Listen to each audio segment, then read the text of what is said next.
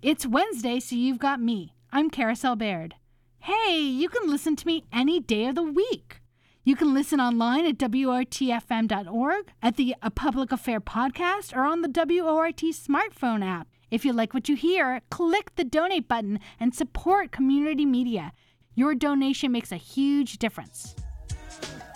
6'6" above sea level. I grab the mic because I like to take you to another mental level. Low power frequency radio modulation. The big sound from underground. We bring the truth to places truth is never heard before. We bring the sound communication of our tribal war. Dark vision fly by helicopters in the night. Attempt triangulation of our station in the fight. Straight from the base. Hello, everybody, and welcome to A Public Affair. It's Wednesday, November 15th, so that means you've got me. I'm Carousel Baird. And we have a fabulous show lined up today. I'm really excited to be talking with our guest, Maureen Busalaki. I've worked with Maureen for so many years. It's so great to have her now here on the show. Hello, Maureen. How are you doing today?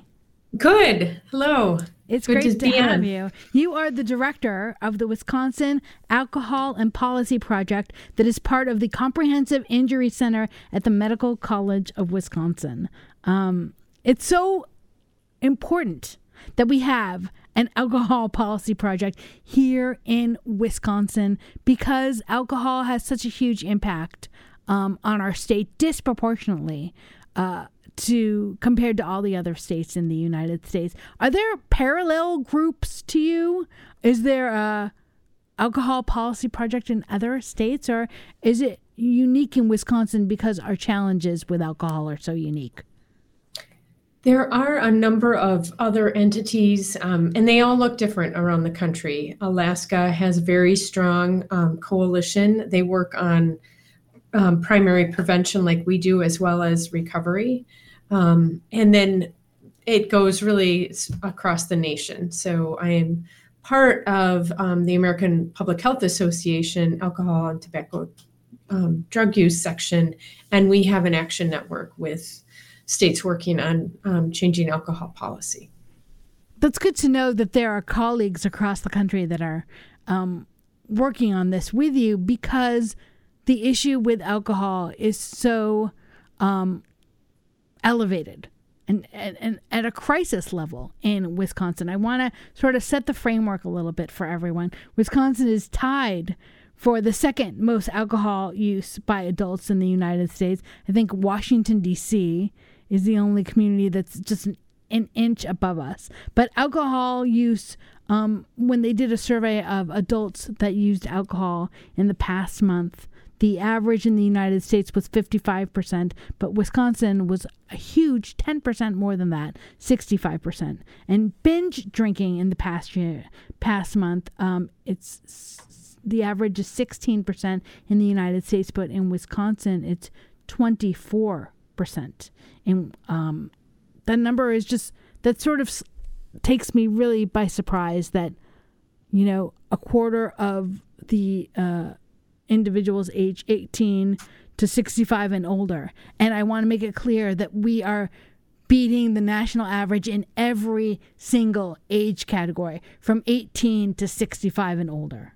That to think that a quarter of Wisconsin's adult population have binge drunk in the last month. What do you think about when you hear those numbers? I think there's room to make change. And we know from the research that there's a significant number of people who binge drink who do not have an alcohol use disorder.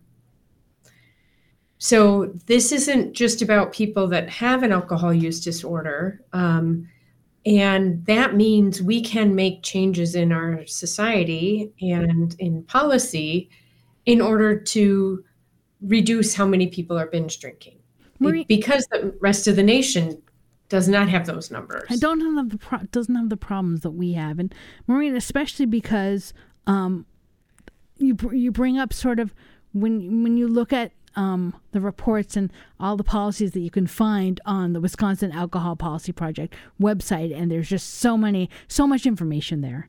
But one of the graphs that I saw that I found most surprising is something that you just brought up that said 9 out of 10 binge drinkers, excessive drinkers, are not alcohol dependent. What does that mean? That means that people are using a significant amount of alcohol in a single occasion, and we define that as 2 to 3 hours and 4 to 5 drinks. Okay. And the reason that's defined that way is that's when you hit the 0.08 blood alcohol concentration BAC. So then you're legally intoxicated. That's the definition of binge drinking. And is that Yes. sort of the same as excessive drinking? And maybe we can answer that question later. It's a little different. Okay. Yes. Okay. It is different. But so back to 9 out of 10 binge drinkers, individuals that consume 5 or more drinks on one occasion in one event. 9 out of 10 of those individuals aren't, again, alcohol dependent. So what does that mean? So that means that we have norms in our society that are encouraging people to drink to excess. But they have not yet become dependent on alcohol, but they may have health harms and injuries. There may be violence and other things that are involved, because when people are intoxicated, we know that there's a lot of things that happen, and the damage to our health can happen quickly, especially if there's injuries involved. And there's a significant number of alcohol attributable injuries that happen, including drownings, obviously motor vehicle crashes, but like railroad crossings, hypothermia, and then physical things, when we have college kids falling off a deck, for example, there can be significant harm, to them that way. So, and then we're setting ourselves up for chronic disease and cancer later on in life. And I really was thinking about how, before we even take a deeper dive into all the damage that happens when you are a binge drinker or an excessive drinker, the idea that 9 out of 10 binge drinkers don't think they're alcohol dependent, that makes me think it's sort of a line from a movie of, oh, I don't have a problem. I'm not addicted. I don't crave alcohol. I'm not an alcoholic. But when you go and drink, you can't do it in moderation, or you don't want to do it in moderation. So I think that's sort of interesting, because if people put themselves in I have a problem, I have a challenge, and we all do, and as we get older, sometimes we get to that level in our life of, hey, I have a problem with this, I have an addiction with this, and everybody has something. And then you can sort of work on it or talk about it. But if you never acknowledge that you have a problem because you're not addicted or alcoholic, then you're never going to address the fact that, but when you drink alcohol, you drink it to an excessive level instead of being able to enjoy it. Is that part of the problem of the fact that in Wisconsin we binge drink, but we don't rise ourselves to the level of I need help? That's an interesting question, because from a medical perspective, there's very clear criteria to assign someone as having an alcohol use disorder, and that is a spectrum. Okay. So I feel like there's some good news here in that if we changed some policies, and and the research definitely shows when certain things are in place, people drink less. So and so that's kind of the good side of this. It can be addressed, and there can be ways to change the fact that when you drink at a social event, instead of drinking 5 drinks, maybe you have 2 to sort of get people to move there. Okay. So there's so much here to unpack. Maureen, let's sort of back up a little and go back. I want to dive a little deeper into the challenges of binge drinking. We talked on that a little bit. Can we just even break that down a little more? First and foremost, there's the immediate sort of acute danger at that moment when you become over intoxicated, the danger that you put yourself into. Can tell us about that? Right. There's multiple harms that can happen with that. Obviously, there can be, some violence, fights break out. Actually, I was just at the American Public Health Association meeting, and they had a talk on when people drink 5 to 7 drinks, 8 to 12, and then 12 and above. And there's clear evidence of, fights and violence, sexual assaults, and injuries at those levels. And one of the biggest pieces is people are hungover. They have a hard time getting to work on time. And really importantly for our employers, they're not necessarily performing their task with the precision because of that excessive alcohol that was in their bodies, and can impact, their ability to perform their job, especially when you're in, construction or trades, or and frankly even sitting at a computer, right? If you're not on top of it, you're not doing your job as well as you could. There can be physical dangers to it if you're in trades or construction or anything that has some manual labor to it, but even no matter what, you're not as productive. You can create, you hit the wrong button and you send the wrong thing, and things can go from small to large, depending on the work that you're doing, the impact. Right. Yeah. But the big danger with binge drinking is that's what our teens do most often. And that can have a lot of impact on their social development, their academic development, their ability to focus, to do well in school in terms of social relationships that they have.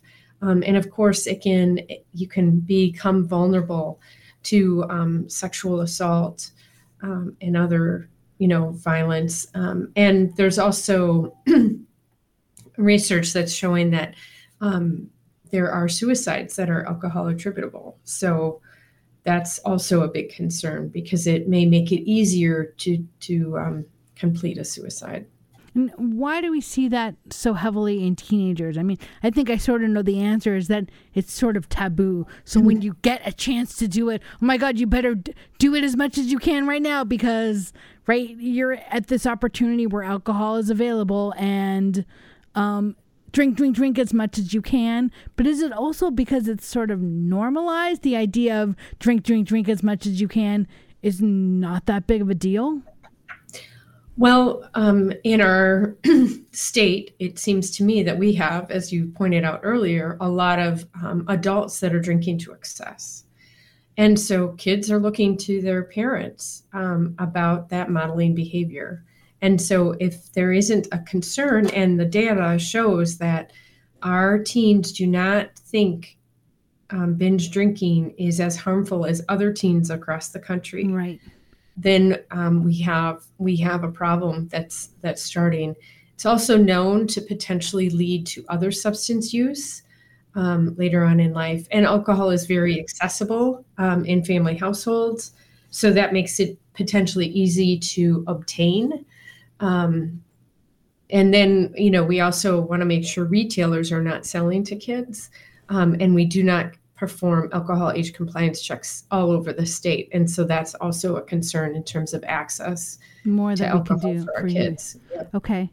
Let's talk more about some of the other issues then. So there's the acute danger that we talked about, or sort of the immediate danger, but then there's also long-term dangers impacting your health. And I don't think people think about that as much as, oh, this is really going. You touched on it a little when you talked about youth impacting their, brain development. People don't think about that. They think, ooh, I'm going to have fun tonight and I'm going to not feel good tomorrow. And then that's that. My hands are, done. I'm done with the whole thing, but it's not true. No, it's not. There's certainly things that happen, in the acute stage, but if there is prolonged excessive alcohol use, we certainly see a number of chronic health conditions. And most people don't realize that cancer is one of those. And there's definitely risk, even with low levels of drinking in your cancer risk, which includes basically the digestive system and breast cancer. So I think that's a really important thing to think about.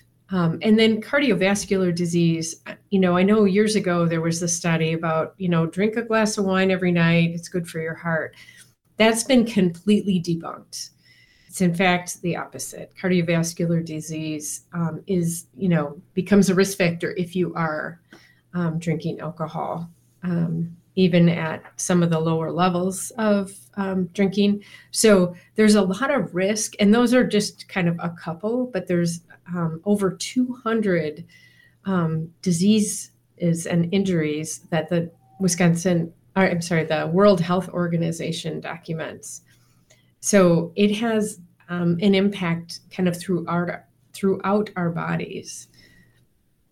Talk to us about what the difference is between binge drinking that we've been touching on a little bit and heavy drinking. What does that mean? Sure. Heavy drinking is defined as 1 to 2 drinks per day. So, Gotcha. And that's kind of that prolonged drinking. And we know that often people are drinking more than that on a daily basis. I talked to the liver transplant team here at the Medical College of Wisconsin, and they were saying that people talked about a 6-pack before dinner. And, and that's why they're talking to the liver transplant team, right? Right. So there's a lot of harm. Canada recently looked at the research and the evidence, and their guidance is now that the safest level of drinking is 2 drinks or less a week. So Wisconsin, of course, is nowhere near those numbers. Looking at that recommendation. But the heavy drinking is like that consistent drinking over time. And of course, many folks who drink heavily also, binge drink on top of that. So it's that consistent use of alcohol. It's a carcinogen that we're putting into our bodies. And there's also been research to show that, you should wait until you're 40 to have your first drink because of the impact on your brain.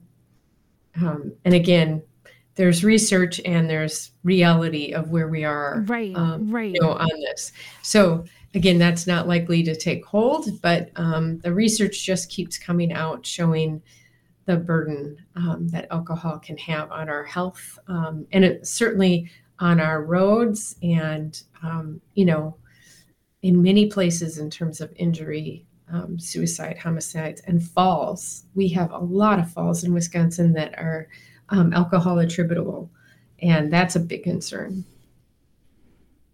Maureen, I sort of want to ask the $1 million question here, which is, why is it worse in Wisconsin than the rest of the country? Do we know what makes our culture and climate and society more accepting of excessive alcohol use? Well, we have a unique regulatory structure in Wisconsin. I'm not saying that other states don't have something similar, but we have a statewide framework, which is in Chapter 125 of our Wisconsin state statutes. And that lays out sort of broad things like closing hours, opening hours, and things that everyone has to abide by. It's quite a long list. And then there's local control. And so there's over 1,800 municipalities that determine whether or not to issue licenses, and also a lot of other pieces, like are we going to have wine walks on sidewalks, and those kinds of things. And so with that framework, there isn't necessarily a lot of consistency about, who they're licensing and under what conditions, meaning that they're not necessarily staggering hours that, places close.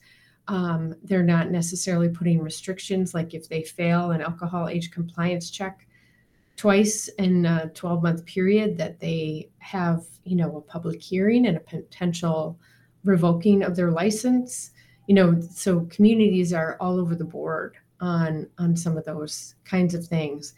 And as we look over time, we continue to see the loosening of alcohol regulation at both the local and the state level. Do you think a lot of this has to do with regulation, that it's sort of like a chicken and the egg? Because we had loose regulation, alcohol consumption has sort of been added into the culture of Wisconsin more than it has been in other communities? Yes, there's actually research to show that Wisconsin has fairly loose regulations compared to the rest of the nation, but that's not the only answer. Yeah. Right.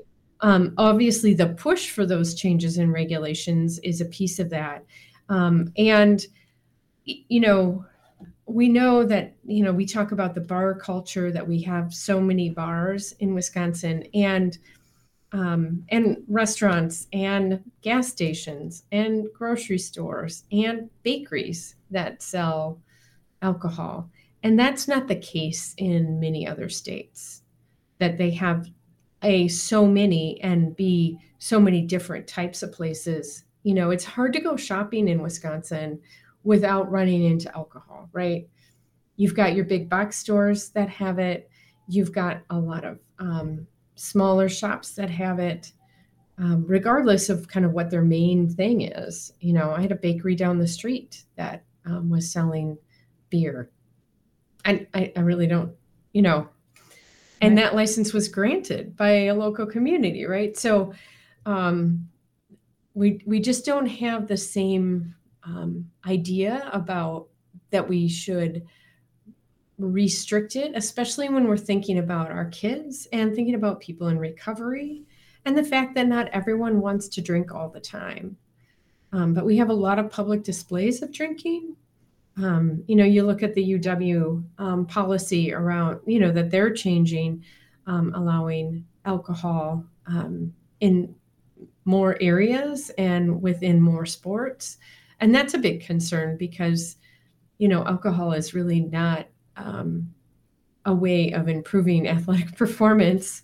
And we also know that there's a lot of things that happen after people are consuming a lot of alcohol. So police are, they have to put on more officers on that night, that kind of thing too. Right. So there's a public cost to this. They're actually expanding access to alcohol at the UW campus after sort of, I almost want to phrase it in a different way. It almost seemed like the UW campus had a history of resisting the norm.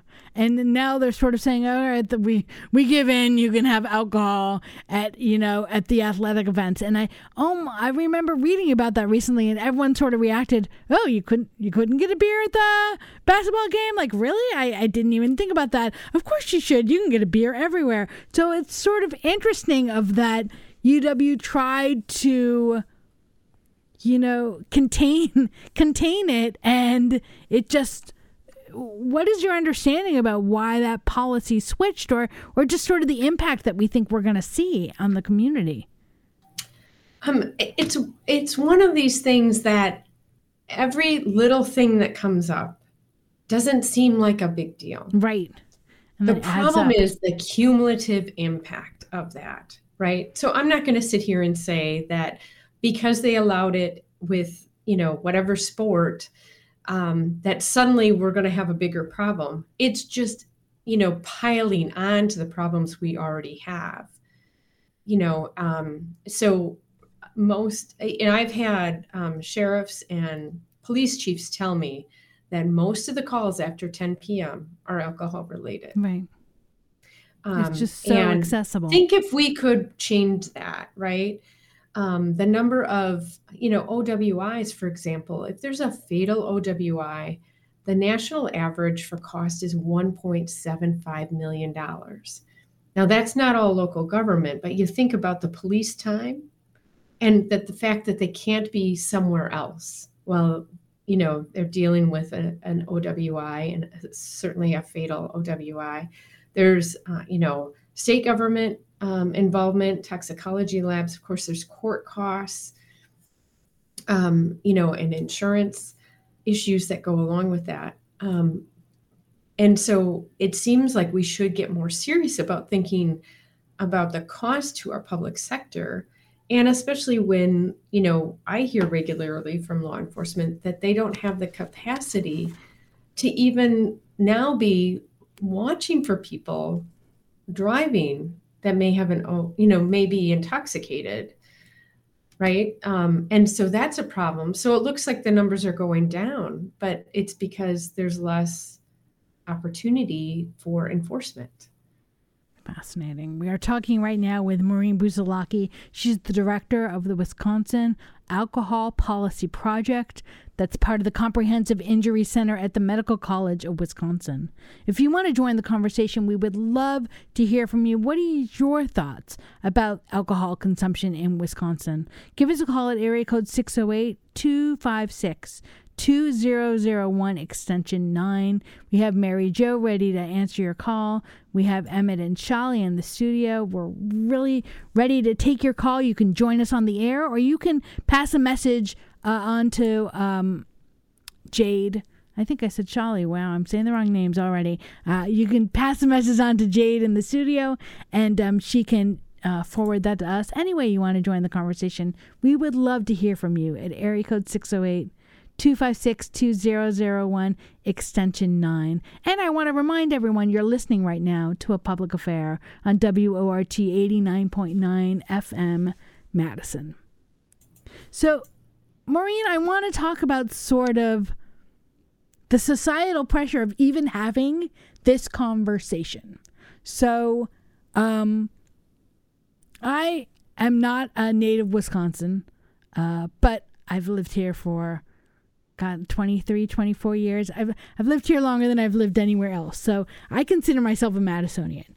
But I didn't grow up here. And I am still sort of surprised at the level of accessibility and casualness of alcohol, because it's so different from where I grew up. And I grew up in big cities, and maybe that's a different culture. In Madison, even though it's a city, has sort of this small town kind of feel.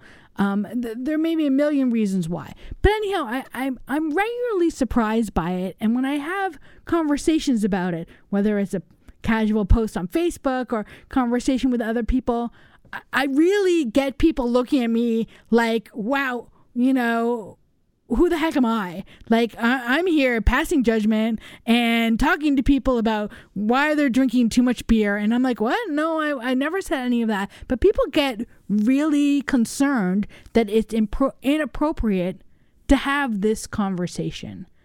I can only imagine what it's like as the director of the Wisconsin Alcohol Policy Project.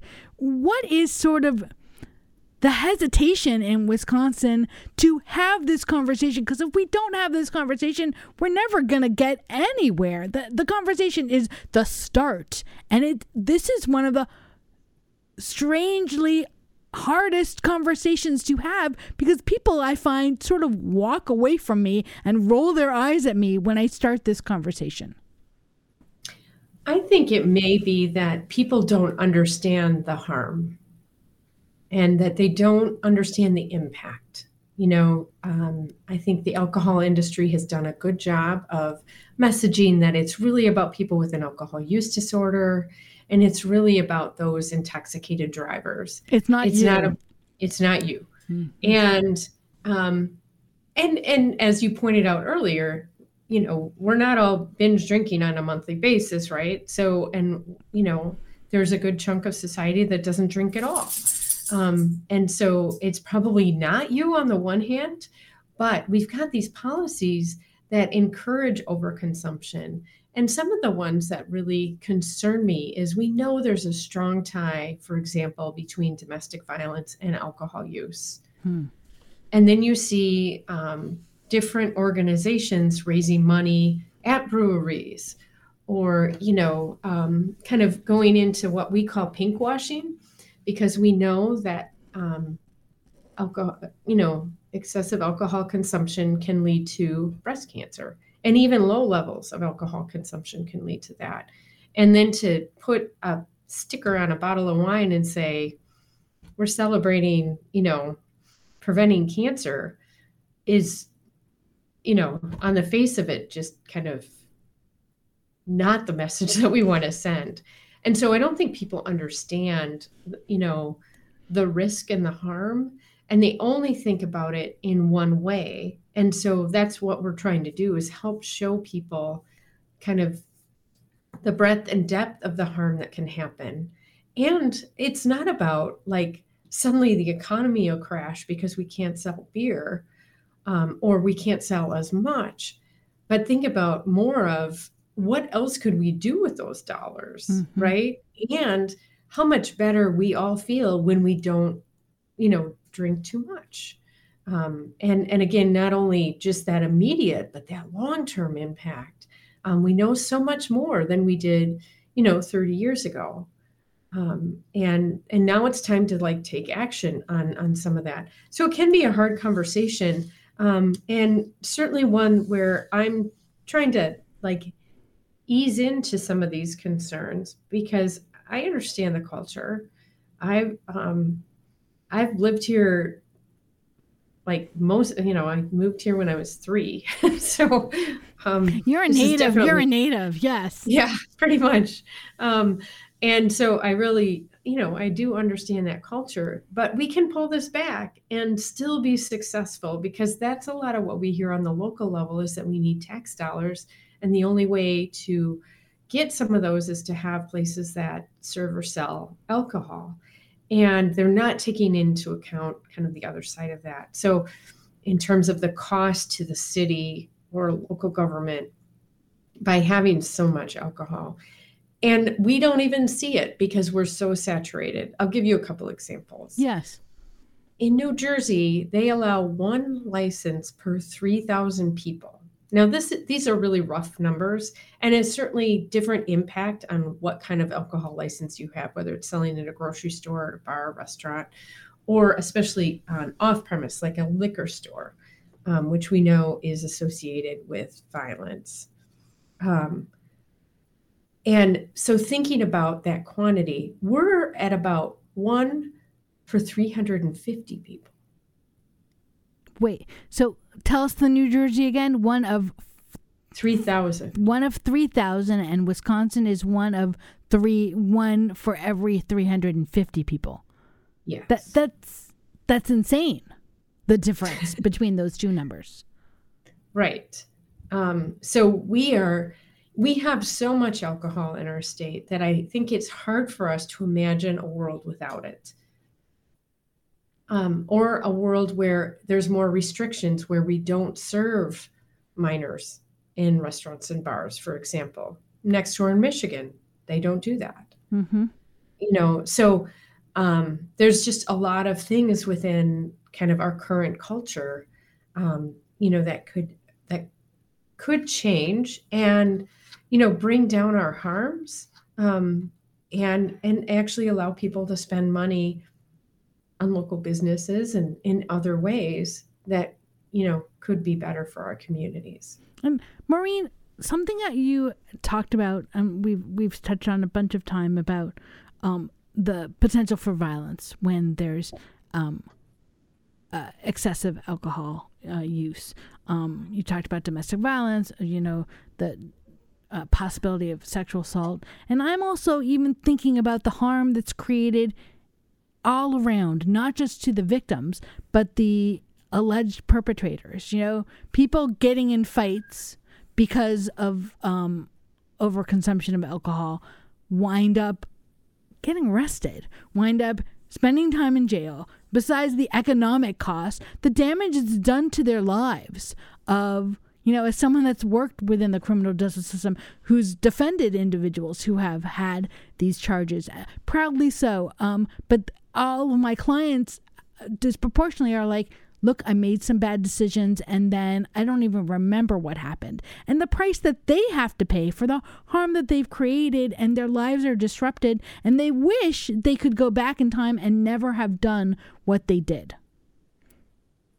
I think it's important to bring that up too, that everyone's lives are being destroyed, not to parallel that to the damage, of course, to a victim, but that it doesn't have to be a competition. There is harm being created everywhere because of this. Right.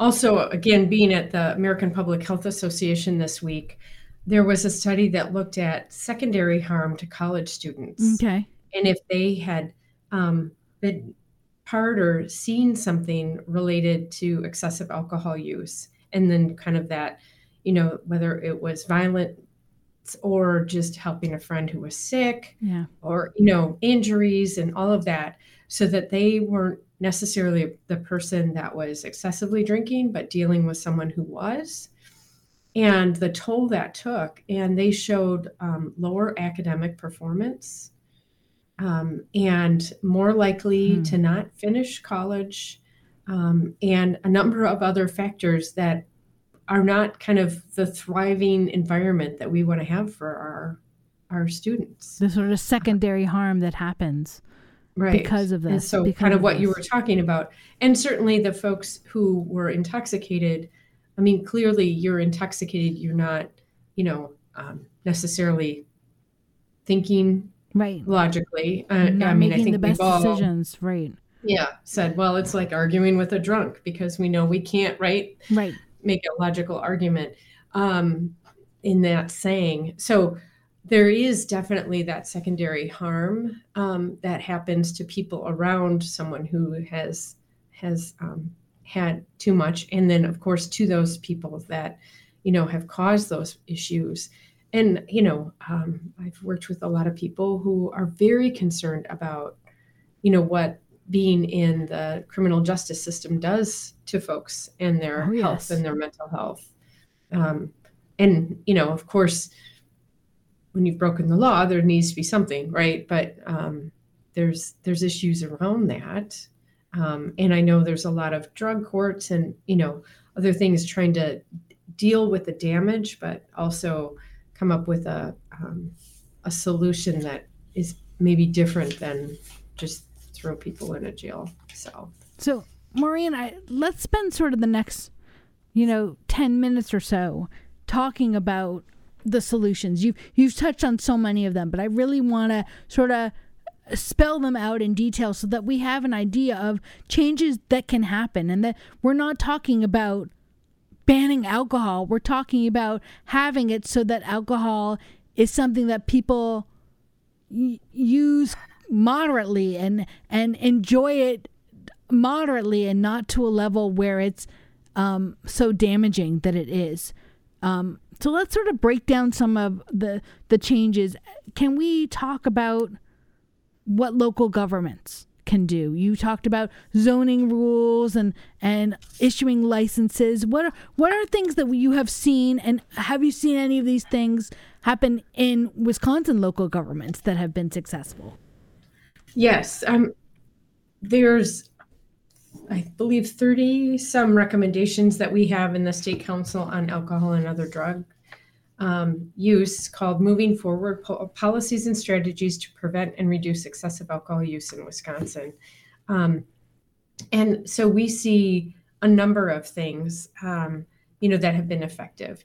So looking at density and having a city really think about how many alcohol places do we want to have? Are these on walking routes going, kids going to school? Maybe that's something they should be thinking about, right? So we've seen some folks, decide to pull back on issuing additional licenses in certain areas because of how they want to keep their community safe and healthy. We see a couple of other things that are very exciting. Alcohol age compliance checks are a very effective way to make sure that kids are not being sold alcohol in our state. And tell us what those are. Tell us what those are. Yeah. So that's with all the licensees being told ahead of time that these checks are going to happen. And then there's youth that go in and they look their age, no makeup, no beards, all that kind of thing. And they attempt to buy alcohol. When it first starts in a community, we see that a lot of retailers sell to kids, whether it's in grocery stores, liquor stores, bars, or restaurants. But as that happens more frequently, we see that number going down. And we know it's protective to kids to not be able to have easy access to retail alcohol. So that's an effective piece. We also know that it can reduce injuries, especially on our roads, to young drivers. Is there a sort of a public health department response from local government, or would you think that's more a larger government thing, the need to educate and to really empower people and ensure there are resources to talk about the public health impact of this? Absolutely. And we will be releasing a new step-by-step manual on alcohol age compliance checks later this month. Okay. And it calls for that kind of collaboration between law enforcement, whether it's public health or substance use coalitions in the county and in municipalities, to work together to perform these checks and help make change in their communities. So that, all we're asking is for folks to follow the law, right?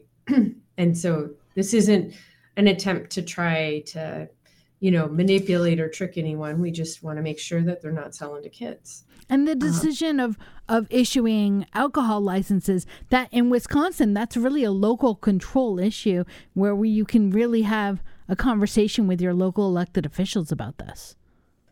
Yes, and that's again where having coalitions, people coming from different spots, parents, law enforcement, coalitions, public health folks, even businesses, we've seen come together to say, we want to make some changes here.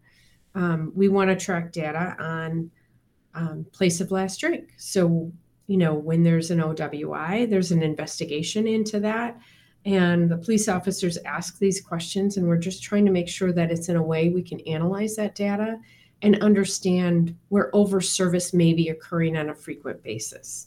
So then there can be a conversation with a retailer about what's happening and what they can do to prevent overservice of their clientele.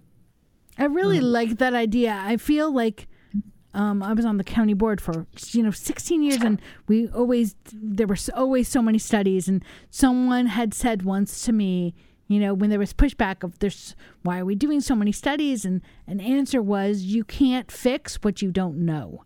And you think you know the problem, but you may not actually know it. And the important role that data plays in understanding why things happen and what little moves can be made to have a big impact. Right. We can also take alcohol advertising off of municipal property. Okay. So having buses run around with big alcohol advertisements is not helpful to a message to our kids, again, about alcohol in our communities. And there's clear research that the more alcohol advertising kids see, the more likely they are to try alcohol at a younger age. And so that's a big concern. We, again, at the American Public Health Association, we also learned that when children see their parents intoxicated or drunk, it can undo a lot of the family cohesiveness and the kind of protective factors that we're trying to build by family dinners. And so that can be a real factor. So it's kind of saying to parents, you need to model good behavior in front of your kids, because otherwise, you're going to see potentially those protective factors going away. And then they are thinking it's okay to drink to excess as well. And then the whole licensing process. Yeah. And is that more state law and the federal level, or is that, the sort of the statewide level, or is that still local government? It's mostly local government. Okay. The Department of Revenue does have some permits, and if the governor signs the recent legislation, they'll be allowed to provide more permits. But there has to be, I believe, a dual sign-off between Department of Revenue and the local community, because it can impact the alcohol environment. And so having communities think about, how much do they want, how much is too much, And, how do they want to think about safety and health in their communities is really important. And they can put conditions on licenses. And there's a number of things that they can do to make sure that they're, A, keeping track of what's going on, but B, creating a safe environment. Because this is, again, we're not saying no alcohol. We're saying let's do this in a way that's safer for our communities, for our kids, and for our health. Maureen, talk to us about what can happen on the state level. Are there taxes that can be put into place and make alcohol a little more expensive to access? There are recommendations out there to increase the price of alcohol, and we've seen impact. In some ways, it's similar to tobacco. When the price goes up, it gets more difficult for youth to obtain it. And people who have it may be less likely to share with younger people because of the expense, right? Gotcha. It can help reduce binge drinking and, of course, the revenue in the state. So I don't want to quote, I think it was 2021 that we received $81 million in taxes from the alcohol industry in our state, which is one of the lowest in the nation. Our beer tax hasn't been raised, and I know you probably heard this, since 1969. Yeah. And obviously, the harm from drinking a lot of beer is clear. The CDC recommends, according to a 2010 cost analysis, $2.05 per drink. Of taxes? And we're less than a penny on a beer. Wow. We're a little more for, spirits and other things, but there's a big move to categorize like ready to drink cocktails, and, fermented malt beverages are obviously under the beer tax. So it's the lowest level of taxation in our state. And is that one of the lowest in the country? That level, so low? It's definitely among the lowest. Mm-hmm. I don't want to say and misquote, but it's definitely one of the lowest, if not at the bottom. And talk to us about the other laws. I think about, and a law that you hear a lot about in Wisconsin is our DUI, that the first DUI doesn't even have a criminal aspect to it. So that's interesting that you bring that up. It doesn't, but it does require a lot of community education on the part of the person. And there's, a lot of work that's being done to make sure that people don't drink again and drive. So to me, that's not primary prevention, though. We clearly need those laws. It's terrible when people die that way. And we need to do everything we can to stop that. But I think that goes to other things, using effective strategies like short, brief interventions and referrals to treatments, and looking at those in schools and in pharmacies and in healthcare systems in order to make sure people understand what's happening with their drinking and how they can change it. And there's been good evidence that there is, change that can happen when people understand, the damage that is done. That makes sense. So that's an important piece. And Maureen, I'm going to hold you there for 1 second. Yep. We actually have a caller. Jeff, you wanted to join the conversation. We are near the end of the show. So Jeff, if you can sum it quickly, go ahead. Yeah, I'll make it short. Yeah, what's the effect of legalization of marijuana on binge drinking and harmful drinking in other states? Do we have any data on that? Ooh, interesting question. Thanks, Jeff. That is an interesting question. I don't have that off the top of my head. That's not my area, but I do know in Wisconsin that we often find intoxicated drivers with what we call polysubstances. So it's often alcohol is the most common by far, but then we see THC, meth, cocaine, and other things. But we are starting to see in some of those traffic studies THC alone impairing drivers to the extent that someone is actually killed. Interesting. That's a really interesting question. I'd look forward to asking that on a future show. That's a really interesting question. Maureen, we only have a few minutes left. What do you want to sort of leave with our listeners of, okay, we're thinking about the holiday season and what's coming up next. What can people do besides, the big policy changes and talking with their local government? What can you do as an individual to sort of be aware of this and try and be part of the solution instead of part of the problem?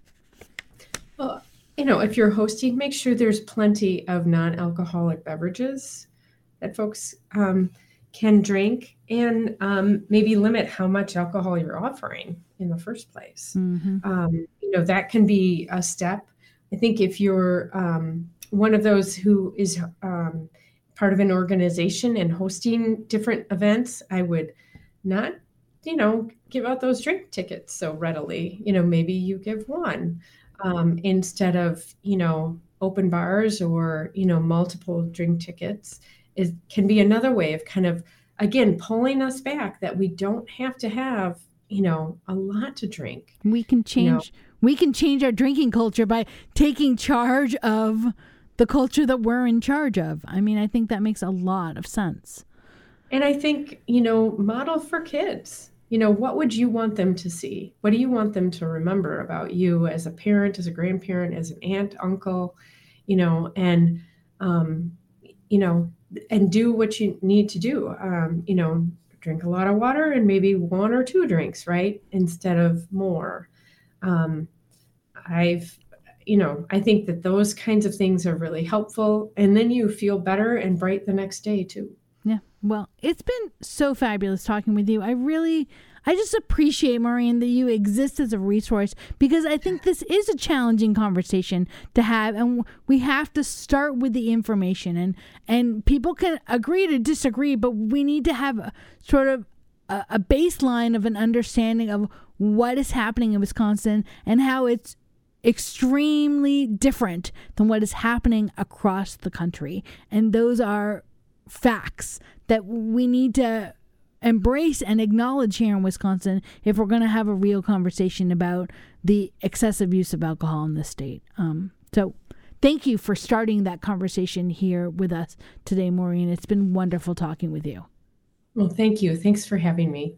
That's Maureen Brusilacki. She's the director of the Wisconsin Alcohol Policy Project, part of the Comprehensive Injury Center at the Medical College of Wisconsin.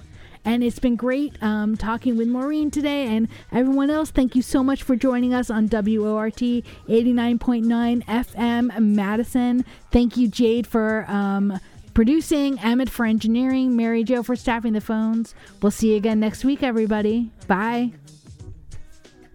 Don't take no prisoners if you can't afford to feed none. Don't start no fights if you cannot predict the outcome. Don't make donations where you cannot get your dough back.